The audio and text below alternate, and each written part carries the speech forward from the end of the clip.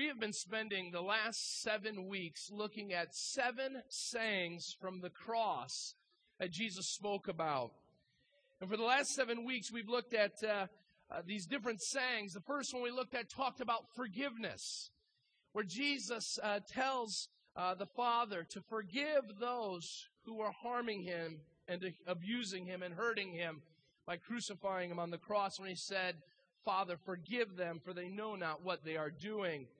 The next one we saw was salvation, a last moment salvation, when one of the thieves that was hung next to Jesus asked if he would be remembered when Jesus entered into his kingdom. And Jesus said, "Today you will be with me in paradise." And then we looked at affection, a word of affection where Jesus spoke to his mother and the disciple that he loved, and he called both of them to live with one another and to care for one another. As Jesus was now beginning to end his earthly life, he was making sure all details were taken care of. And then we got to the cry of anguish that came when he yelled out, my God, why have you forsaken me?" When he was separated from the Father because of the sin of you and I on that cross was placed on Jesus. The Father, as we know, cannot look upon sin, so he turned and forsook his Son. Then we looked at a word of suffering that involved his most basic need when he said, "I thirst." Here the living water.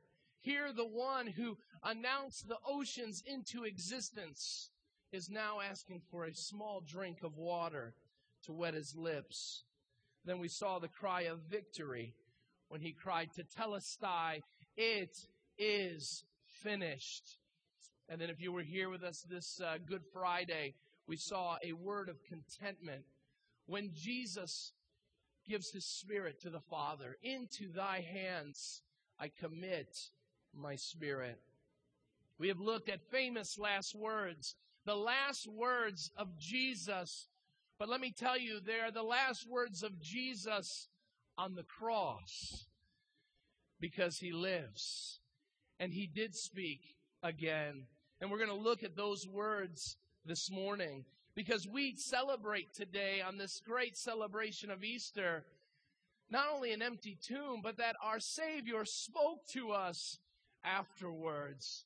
He spent time with his disciples. We're going to learn he spent time with many, and the great time that he had with his followers after his death, burial, and resurrection.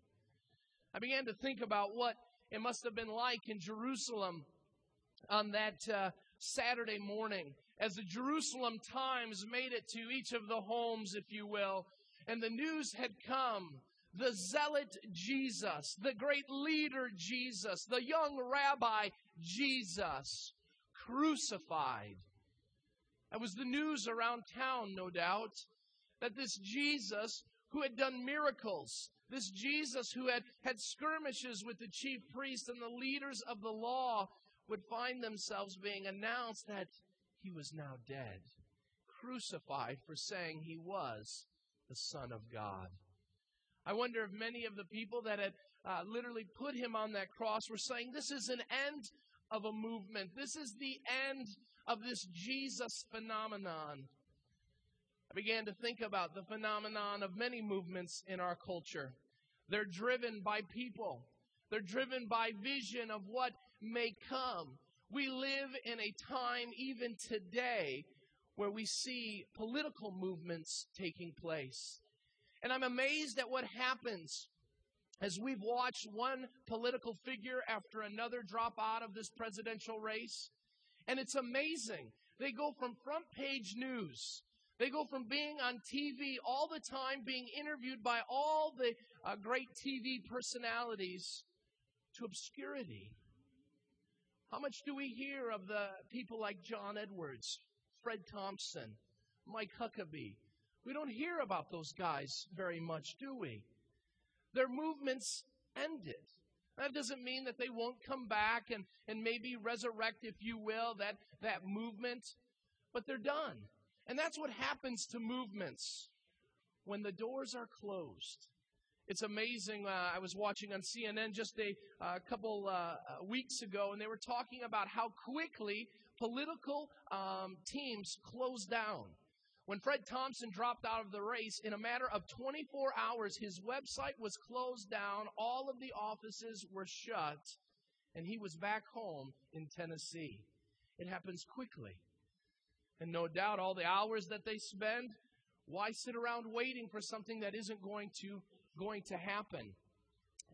And yet, when we look at this movement of Jesus, on Saturday morning, when everybody was saying, it's over, the last words were not spoken. Out of the great words of a wonderful California governor who's also a theologian, Jesus cried out as he did one day, I'll be back. And he was telling the truth. I want to spend the moments not looking at, as we have the last couple of years, the gospel narratives of the empty tomb. I want to look at what I call the real last words of Jesus. Words that go from beyond the grave.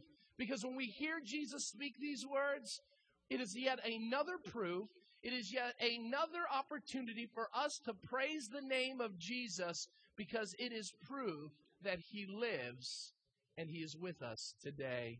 So look to Acts chapter 1, and as you're turning to Acts chapter 1, I want to read the last section of Scripture from the Gospel of Luke. If you don't know, the book of Acts is written by Luke, who was a doctor. He was a physician. And he wrote a gospel that was named after him, the Gospel according to Luke. And I want to read the last words of that. If you don't have a Bible with you this morning, you can find our passage in Acts 1 on page 770 of your pew Bibles. And this is what the end of Luke says. Luke chapter 24, verse 50. You can just stay in Acts if you would like. This is what it says. When he had led them out to the vicinity of Bethany, he lifted up his hands and he blessed them. This is speaking of Jesus. And while Jesus was blessing them, he left them and was taken up into heaven. Then they worshiped him and returned to Jerusalem with great joy, speaking of the disciples. And they stayed continually at the temple, praising God. Now notice what he says now, starting in his next writings here in the book of Acts. He says, in my former book, speaking of the Gospel of Luke, Theophilus, this is a guy that he's writing to, I wrote about all that Jesus began to do and to teach until the day he was taken up to heaven. After giving instructions through the Holy Spirit to the apostles he had chosen, and after his suffering, he showed himself to these men, speaking of the apostles, and he gave many convincing proofs that he was alive. He appeared to them over a period of 40 days and spoke about the kingdom of God. On one occasion, while he was eating with them, he gave them this command, do not leave Jerusalem, but wait for the gift my Father promised, which you have heard me speak about. For John baptized with water, but in a few days you'll be baptized with the Holy Spirit.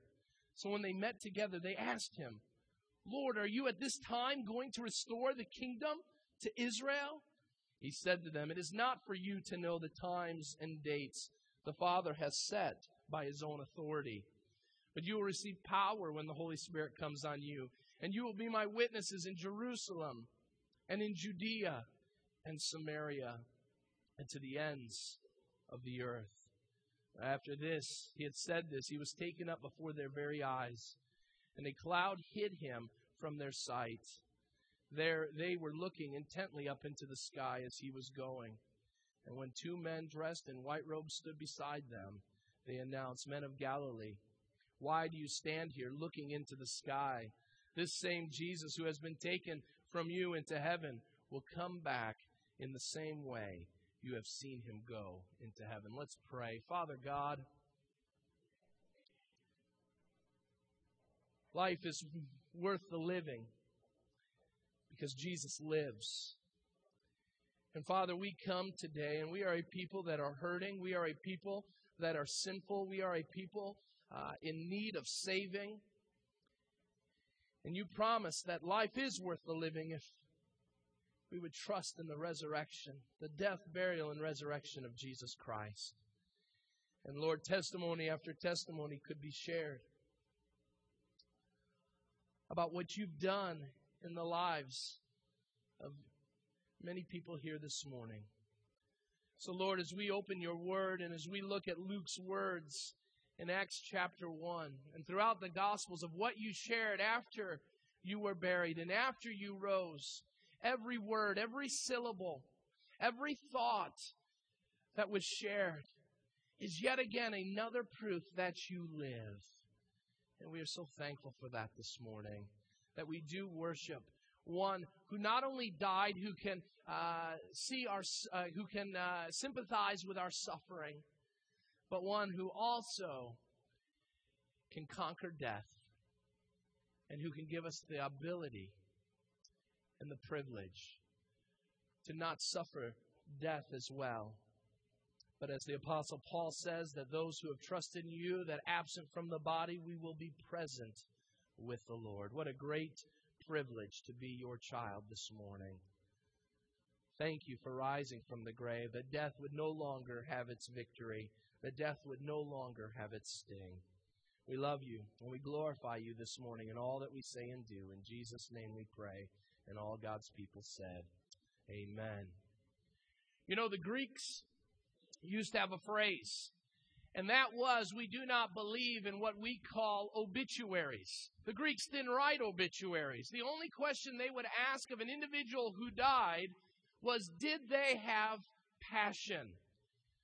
As we've looked at the last 7 weeks, we have seen Jesus as one who had incredible passion. But not just some dreamy passion that excited about something, but no one ever understood what it was about.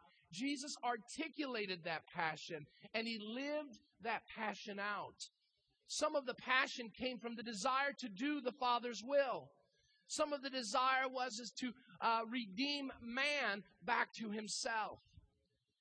We know that the passion was seen when Jesus spoke to Zacchaeus. And after that little man climbed up into a sycamore tree, Jesus goes to his house and he says, today salvation has come to this place. And then a phrase that we've heard so many times, the passion that not only led Jesus to hang on that cross, but allowed him to rise from the grave by the power of the Holy Spirit of God. We see that passion comes when Jesus says, for the Son of Man came to seek and to save that which was lost.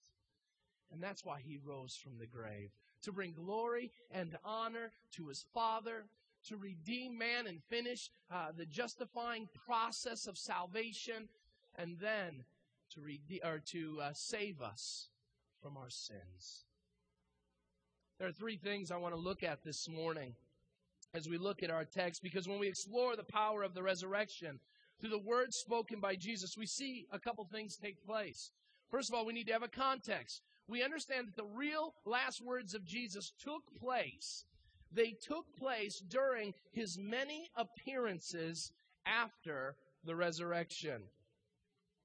The Bible says that Jesus would suffer on the cross, that he'd be put into a tomb, and 3 days later he would rise from the grave. Now, every one of the gospel writers articulate this post-resurrection time. Matthew, Mark, Luke, and John all speak about Jesus after the resurrection. And many of their thoughts are the same. You will see many of the same things taking place in each of the Gospels. But as in much of the case with the Gospel writers, each of them have something different to share. And so we're going to be looking not only at the book of Acts chapter 1, but we're going to look back at each of the Gospels and see what we can learn about Jesus after the cross, the tomb, and the resurrection. Well, there's a couple things we need to understand about this time. First of all, it took place during a certain period of time. Look at what Luke says in Acts 1, verses 1 through 3. He says, I wrote all about Jesus when he began to do and to teach until the day he was taken up into heaven, after giving instructions through the Holy Spirit to the apostles that he had chosen. Now, after his suffering, he showed himself to these men and gave many convincing proofs that he was alive. Now, look at what it says. He appeared to them over a period of 40 days. of 40 days. Now, if you know, 40 days is a pretty significant and substantial period of time. It's a little over a month on our calendar. We know that for 40 days and for 40 nights it rained as Noah was in the ark.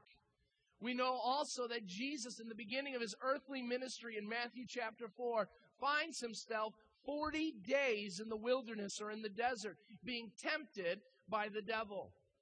And what I thought about was, it's amazing that Jesus bookends his life with 40 days. 40 days in the wilderness, a time of temptation. But I'm so glad that, one, he didn't fall to temptation, and two, that he did not grow so weary that he would give up in the wilderness during that time of temptation. But the second thing we see is that 40 days after his death, burial, and resurrection is not a time of temptation. It is not a time of tragedy. But these 40 days are a time of great triumph. Every day that Jesus got up, every day that Jesus was with the disciples, was yet again another exclamation point to the world, to the devil, and even to his Father, that I am risen, and I am the risen Lord. It took place during a certain period of time. Now we see that it also involved many different people. It involved many different people. Look at what the text says. It says that until the day he was taken up to heaven, he gave instructions to who? To the apostles. Now we know that there were 11 of the apostles, or disciples. They're one and the same. There was 11. We know that at this point, Judas has gone and hung himself with a tree, and he has ended his life. And so we have Peter, James, and John, and the whole group with him. And Jesus spends time with them. We know in the end of the Gospel of John that Jesus spends a lot of time, and he's asking a lot of tough questions. In fact, to Peter, he begins to ask, do you love me? At the end of the Gospel of John. And Peter says, yes, I love you. And he keeps asking, but do you love me? And Peter says, yes, again. We see a restoration of one that was fallen in the life of Peter. But notice with me, turn in your Bibles, if you're in the book of Acts, to 1 Corinthians for a moment. Because we know that Jesus did appear to his disciples, and that would have been easy to kind of talk away, to say, well, of course he would show up to his disciples, but that's it, right? Well, we see throughout the Gospels, as you're turning to 1 Corinthians chapter 15, if you're in the book of Acts, go to your right, one book, the book of 1 Corinthians chapter 15. Let's start in verse 3. But before I do that, we know from the gospel writers that there were many people that Jesus saw. We know that Jesus appeared on many different occasions. We know that he appeared, as Dave read, of the women at the tomb. We know that Mary and another Mary and Mary Magdalene all go and they hang out at the tomb, and they're wanting to mourn the death of a loved one. And the angel comes and says, he's not here. He's gone because he's risen, just as he told you he would. We know that it wasn't just the women. We know that the two men who were walking on the road to Emmaus, they had been a part of an incredible weekend, if you will, in Jerusalem. And they're heading back down the road to Emmaus, to a small village outside of Jerusalem. And as they're walking, Jesus appears before them. They don't know it's Jesus at that point. And Jesus begins to share and dialogue with them. And they invite him into their home. And then Jesus disappears. He's gone. And then right before he disappears, they realize that was Jesus. It was him. And they said their hearts were burning as a result of what took place, because the truth that he was testifying was being made revealed to them. But notice the greatest recording of Jesus' post-resurrection time takes place in 1 Corinthians 15. Verses 3 through 8. Let me read that for you. This is the Apostle Paul speaking. For what I've received, I passed on to you as of first importance. This is important. Let's listen up. That Christ died for our sins according to the Scripture, that he was buried, and that he was raised on the third day according to the Scriptures. Now listen to what it says in verse 5. And that he appeared to Peter, and then to the 12. After that, he appeared to more than 500 of the brothers at the same time. most of whom are still living. They're still around, he said at that point. And he said, though some have fallen asleep, meaning they've passed away. Verse 7 says, then he appeared to James, and then to all the apostles.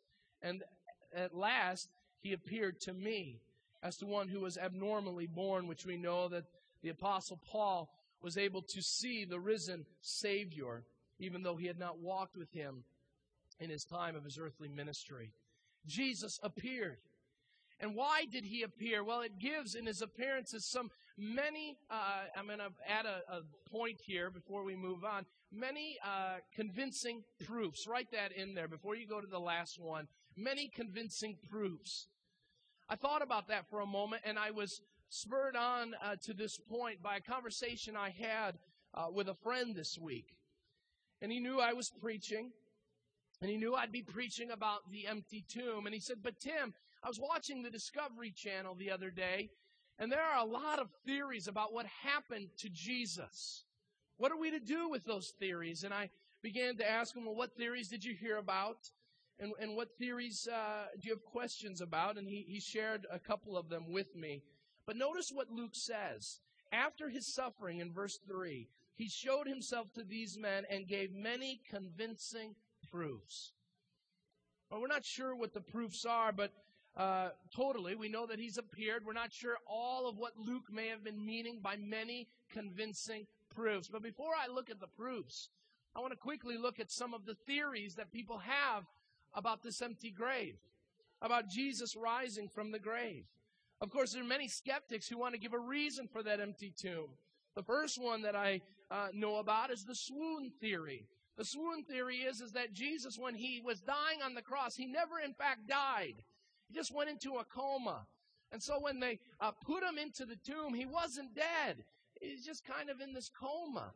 And when he came to sometime on Sunday, Easter morning, and he just kind of unwrapped himself, got up, and he rolled the stone away, and he walked out. There's a problem with that. Historians tell us what kind of crucifixion Jesus faced. We know that Jesus was pretty beat up. We know that he was at a point of dehydration. Even if you were to believe that Jesus was somehow semi-conscious or coming out of a coma, there is no way that a beaten-up human Jesus would have been able to not only get himself up and move a rock away, but to take out the 2 Roman soldiers that would be guarding his tomb. It just doesn't work out. That theory doesn't make sense. Another theory that has been brought up is the no burial theory. And this comes from historians that would tell us that what would take place is when a criminal was crucified, many times a criminal didn't have any family that would account for him. And so what would they do with the body? They would take it to a place called Gehenna, which was a big garbage dump outside of Jerusalem. And they would literally, and I don't mean to be gross, just take the dead carcass and throw it on the heaping, burning pile of garbage. And that's how they would get rid of the bodies of criminals. And what they say is that Jesus never was put in the grave. But what happened is he was thrown on the garbage dump and he was left dead there. And there was nobody in the tomb. Well, that's easy to explain away because we see that the government is involved in the sealing of Jesus' tomb. And Pilate would have not been very happy had he known that his Roman soldiers that were under him, that they had put a seal over an empty tomb. That seems like a pretty bad omission, don't you think? That you go through all these details of making sure that the burial is taking place just as it was supposed to. But then, well, we forgot something. After we rolled the tomb, hey, buddy, we forgot the body. There's no body. It doesn't make sense. Another one that was brought up, this was the one that my friend brought up, was the hallucination theory. And this is where they say that the disciples just hallucinated. They were under a lot of stress, and they thought they saw Jesus.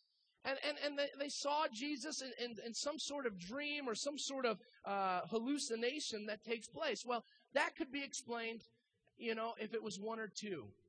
If Luke was saying that, hey, John and I saw the risen Savior, and that was it, I could say, you know what, you've got some credence to your statement.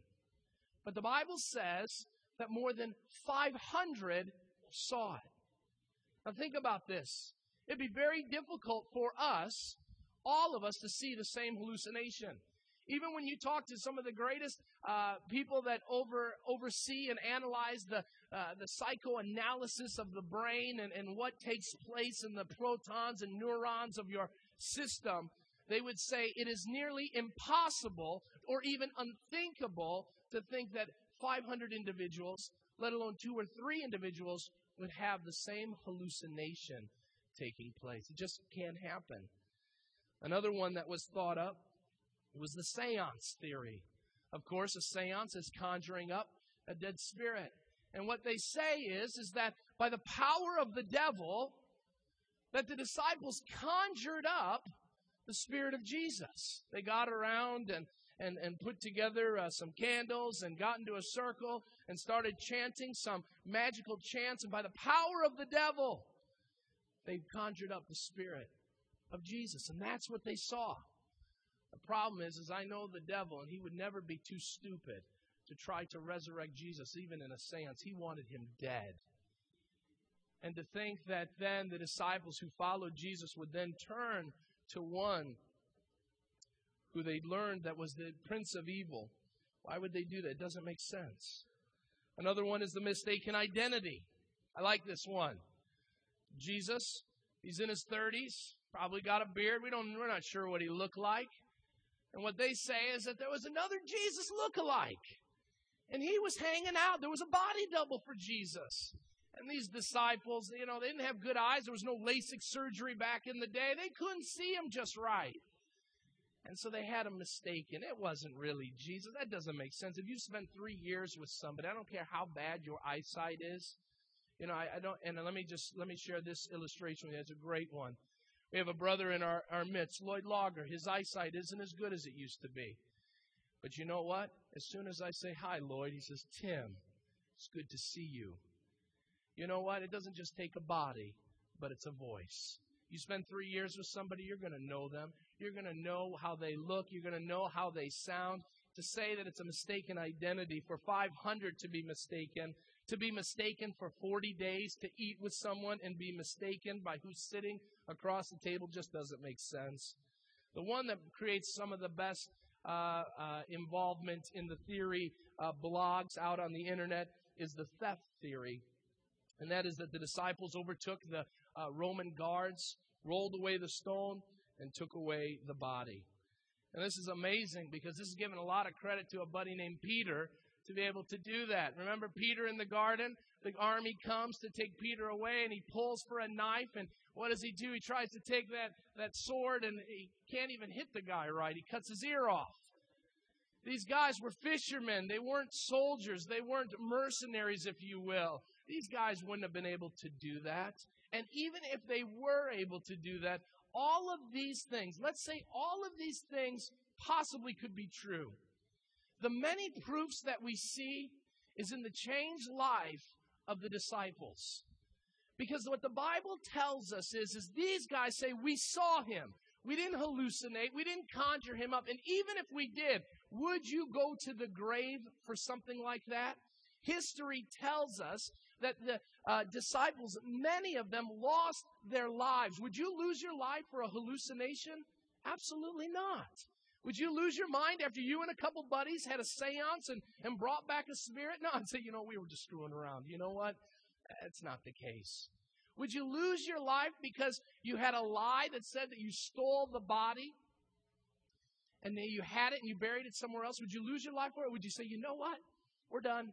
We wanted to see how long it would take for you guys to catch on. You did. We're done. But not only did these guys keep their mouths shut if that took place, but they kept preaching. And we are here today because they kept preaching about the truth of the resurrection. That's what they did. And the many proofs that we see, whether Jesus eating, whether Jesus talking with them, whether seeing Jesus walk through walls and all the great stuff we see post-resurrection, none of those proofs meet up to the proof that we have looking back at the changed lives of the disciples. Those who ran away from Jesus when he was in bodily form as a human being But now that he had been risen, he had been raised from the dead, and he was ascended into heaven, as a result of that, what are they announcing? The same story. All of them. John MacArthur, a pastor in California, says this: it was important for the apostles to know that Jesus is the risen Lord. Who wants to go around propagating a gospel of a dead leader? Christ showed himself to the apostles so they would know that he had conquered death. One of the greatest proofs of the resurrection is the early church's boldness and commitment to preaching Christ no matter the cost. Had that not happened, they would have gone back to their routine. Had they not been confident in what they have seen, they would have gone back to the routine of life and quit advocating the Christianity that they had bought into those 3 years. But Christ did appear to the apostles, he said, not only once, but repeatedly over a period of 40 days to confirm he was the risen and glorified Messiah and to confirm the message they were to take. Many proofs. The final thing we see is that there was a certain purpose. There was a certain purpose. Why did Jesus appear? Why was he there? Well, there's a couple different reasons. Number one, as I just read it, to give certainty to the disciples. Many convincing proofs. There's certainty in that statement. What he was wanting to say is, hey, I am who I said I was. I did what I said I would do. Be certain of it. Luke says it was convincing. They were so convinced that they went, as I said, to their graves to die for something like that. The next thing we see is that there were commands given. Turn in your Bibles, if you're in the book of Acts, go back to your left, 3 books. I'm going to make 3. Matthew chapter 28. So you're going to go back, Acts, John, Luke, Mark, and Matthew. Matthew 28.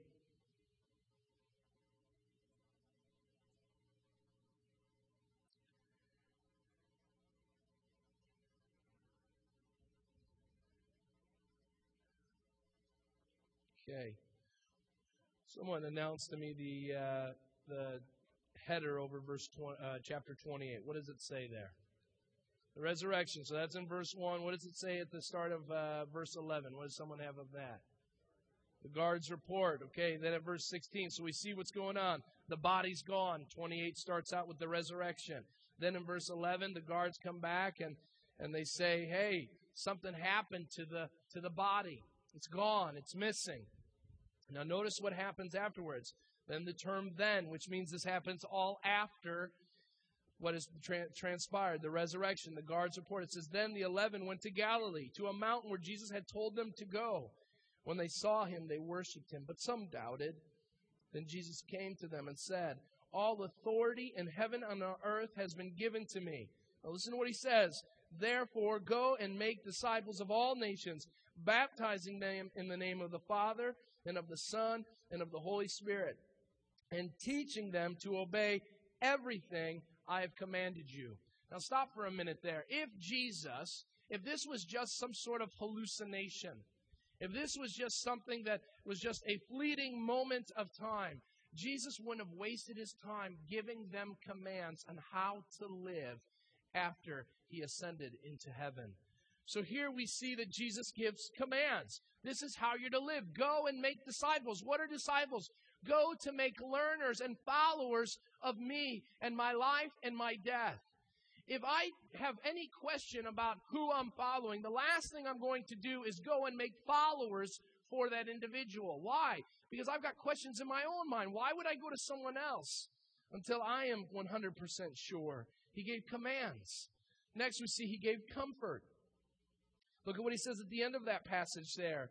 Teaching them to obey everything I've commanded, and surely I am with you always to the very end of the age. What is Jesus articulating? I'm going to be going soon. I'm going to be leaving. But remember what I said? I was going to die. I was going to be buried on the 3rd day. I would rise from the grave. I've done that. I've proved myself to be truthful, proven myself to be valid. So now trust in me, he says. He says, trust in me. And what does he say? I am with you always. There's comfort given to these men. Now, what does that mean for us? Seeker, you who are looking, come to a point of certainty this morning about Jesus Christ rising from the grave. Come to a place of certainty. Look at the facts. Look at the evidence. There's a saying that says you can never deny a changed life. And we see hundreds of people change, millions of people change. Throughout history, people have lost their lives for the name of Jesus. And today I stand before you as one who is changed by this Jesus. And the question is, have you? Are you certain that Jesus is, in fact, the Son of God, and He did what He said He would do? Come to that place of certainty this morning. For those who are following, listen to the commands of Jesus. Follow His commands. Go and make disciples. Do what Jesus has called you to do. For those that are in need of comfort, maybe you're struggling. The Bible says that some believed and some doubted. There are some today, even in times in my own life, where I've struggled with doubts. Is it all that it says it is? Jesus says, I'm with you. Don't doubt. I've done what I've said I would do. Don't doubt. Don't be dismayed. There's comfort that is brought through the real words of Jesus. Second point this morning that we see is that these real last words came at the time of His ascension. What is His ascension? Just to give you a quick rundown of events. Jesus, for 3 years, at 30 years of age, Jesus starts His earthly ministry. For 3 years, Jesus gains disciples, 12 of them that are very close to Him, and then many other, thousands at times, were following Jesus. 3 years that took place. And when He was 33 years of age, in the springtime in Jerusalem, Jesus comes in and enters Jerusalem. And as He enters Jerusalem, as we celebrated last week on Palm Sunday, they fan palms at Him and say, "Glory to God in the highest. Blessed is He who comes in the name of the Lord." And then throughout that week, we have activity after activity taking place.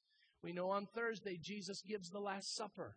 We know on Friday, Jesus goes to the cross. On Saturday, He's in the tomb. On Sunday, He rises from the grave. And for 40 days, Jesus walks and talks with the disciples.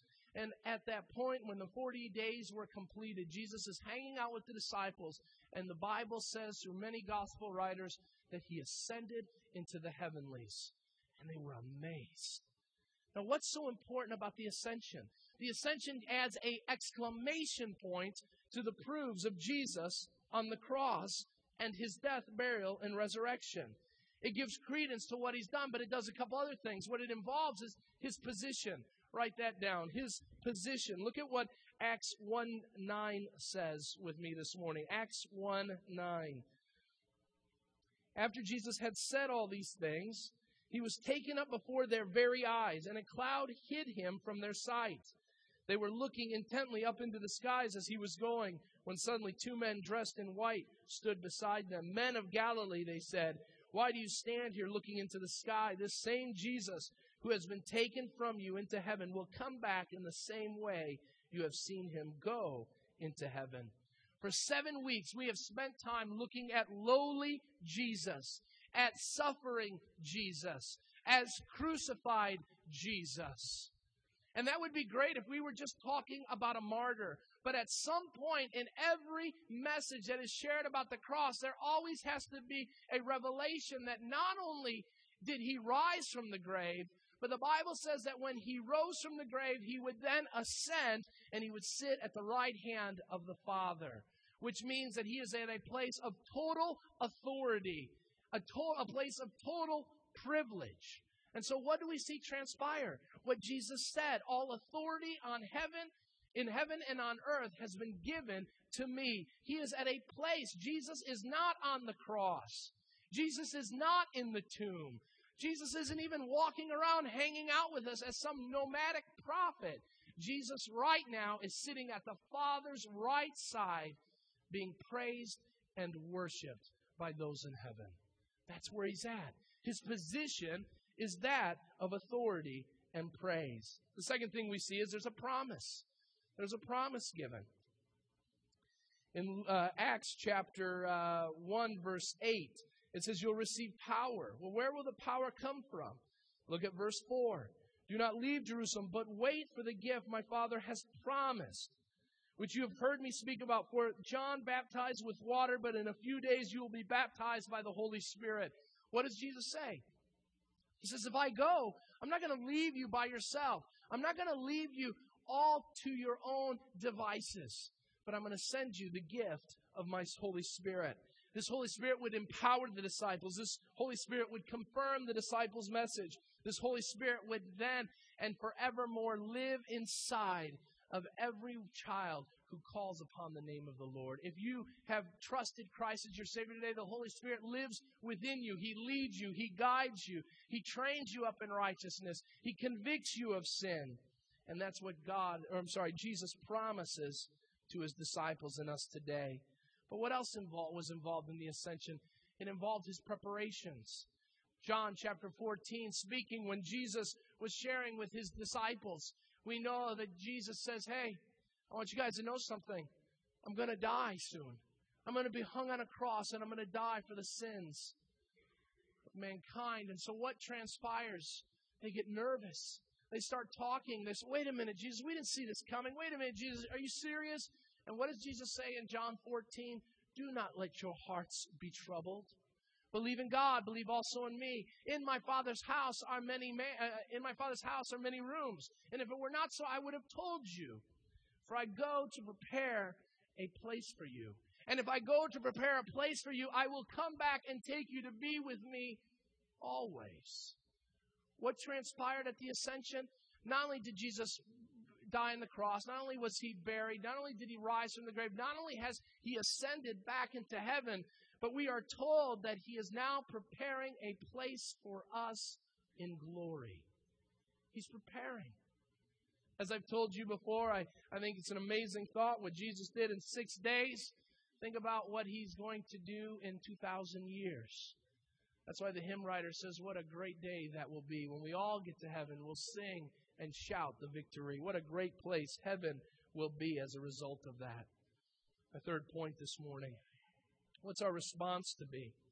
What's our response to these real last words of Jesus? The real last words of Jesus should build our anticipation for the future. Maybe you're here today and you're struggling with the future. You're seeing your pocketbook drying up and saying the future doesn't look good. Maybe you're seeing layoffs on the horizon. Maybe your marriage is coming to an end. Maybe a child is heading a wayward direction. And you sit there and say, there's not much of a future, Tim. Things may be bright for you, but they're not very bright for me. Well, physically speaking and emotionally speaking, maybe that's the case in your life. But spiritually, it doesn't need to be the case. Because the Bible says that when we trust Christ as our Savior, we are given joy in our times of greatest struggle. And though the struggles don't cease, joy comes in. In fact, in the New Testament, the Bible says that we receive a peace that passes, that transcends all understanding in our times of anxiousness and struggle. So what are we to do? We are to anticipate the future. How are we to do that? There are 4 things I want to pull very quickly from this text. Number 1, we are to wait on God. We are to wait on God. Look at what verses 4 and 5 say of Acts 1. On one occasion, while he was eating with them, he gave them this command: do not leave Jerusalem, but wait for the gift my Father promised. He says, wait. He says, don't go anywhere. You just wait and allow my Father to give what he's promised. Well, what does that mean for us? We too find ourselves in a series, or in a season of waiting. What are we to do? Titus tells us in the New Testament, I'm going to just read this for us. Titus chapter 2, verse 11 through 13. It says, for the grace of God that brings salvation has appeared to all men. It teaches us to say no to ungodliness and to worldly passions, and to live self-controlled, upright, and godly lives in this present age. Well, when are we to do this? Titus tells us, while we wait for the blessed hope, the glorious appearing of our great God and Savior, Jesus Christ. What are we waiting for? We're waiting for Christ to return. The Ascension tells us that just as Jesus left, he will one day come back. And we celebrate Easter, the resurrection of Jesus, but we with hope look towards the coming of Jesus once again. Why do we do that? Because Jesus said it was true. And just as he said the resurrection would take place, and it did, so the second coming of Jesus will as well. How are we to live? He says, say no to ungodliness and worldly passions. We are to wait by living out holy lives. In fact, the book of Peter says that as we live out holy lives, we speed the coming of our Lord. Does that mean as we live holy lives that God's saying, oh, they're living holy lives, so I'll speed it up, I'll turn the clock faster?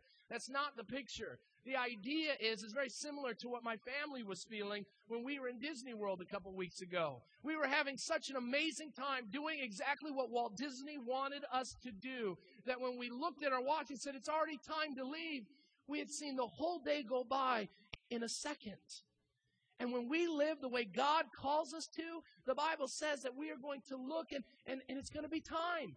It's already going to be the time, and it's going to be time to see the Savior come back. The second thing we see is don't worry about details. Don't worry about the details. Acts 1, 6 and 7. They asked the question. So when they met together, they asked, Lord, are you at this time going to restore the kingdom? And big important words there, the last two words there, to Israel. Remember, the disciples kept confusing that Jesus was going to establish an earthly kingdom in his first coming. And he wasn't. He came to redeem man back to himself. He didn't come to be served, it said, but to serve. And so what transpires? They ask the question, hey, is Israel going to get back to where we want it to be under King David, man, the good old days? And Jesus, look at what his response says. It's not for you to know the times or the dates the Father has set by his own authority. What is that for us this morning? We so many times as followers of Jesus Christ want to get into the nitty and gritty of all the fringe things of Scripture, the things that maybe Scripture doesn't fully talk about. And we start saying, well, I want to focus in on this or that. And what does the Bible say? It says, don't worry about those things. The Father says he's got them under control. Don't worry about them. One of the greatest times of frustration I have is when my 5-year-old thinks that he needs to know everything that I'm doing. And I look at him and I say, Noah, it is not for you to know. And when we get there, you will know it because I'll tell you we're there. When we talk and we start trying to figure out what God is going to do, not only in the last days of the times that we are facing, but also when we begin to try to nuance what we're to be doing in ways that aren't straight with Scripture. What God is saying is, don't worry about that stuff. Follow me. Seek first my kingdom and my righteousness, and I'll take care of the rest. Don't worry about the stuff of this world. Why? Because I will take care of you. I will meet your needs, and I will give you what you need every day. Don't worry about the other stuff. Look at what he says in verse 8. He says, be witnesses of the gospel. What does the resurrection do? It calls us to be witnesses. Look, verse 8, you will receive power when the Holy Spirit comes on you, and you'll be my witnesses in Jerusalem and in Judea and Samaria and to the ends of the earth. The job of every person in this place who has bowed the knee to Jesus Christ is to be a witness. I don't care what personality traits you have. I don't care how vocal you are, how your ability to speak. Obviously, I don't have very good ability to speak. We are not said, go and be my witnesses if you can talk like the preacher, if you can articulate like the pastor. That's not what it says. It says, you will be my witnesses. Every person here who is a Christian has the job, has the opportunity to tell others about Jesus. Not only to your neighbors and your coworkers, but it says to the uttermost parts of the world. So when you hear Ryan get up and say, I went to the farthest point north called Alaska, he's following what Luke writes here in Acts 1:8. We're to be witnesses. We're to worship the coming King, finally. We're to worship the coming King. Turn to Luke for a moment. Go back a couple books out of Acts to Luke chapter 24, verse 50. Let me close with this thought.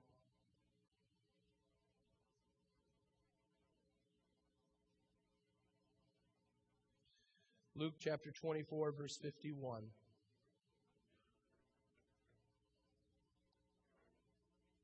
It says the following, while Jesus was blessing them, he left them and was taken up to heaven. Then they worshiped him and returned to Jerusalem with great joy.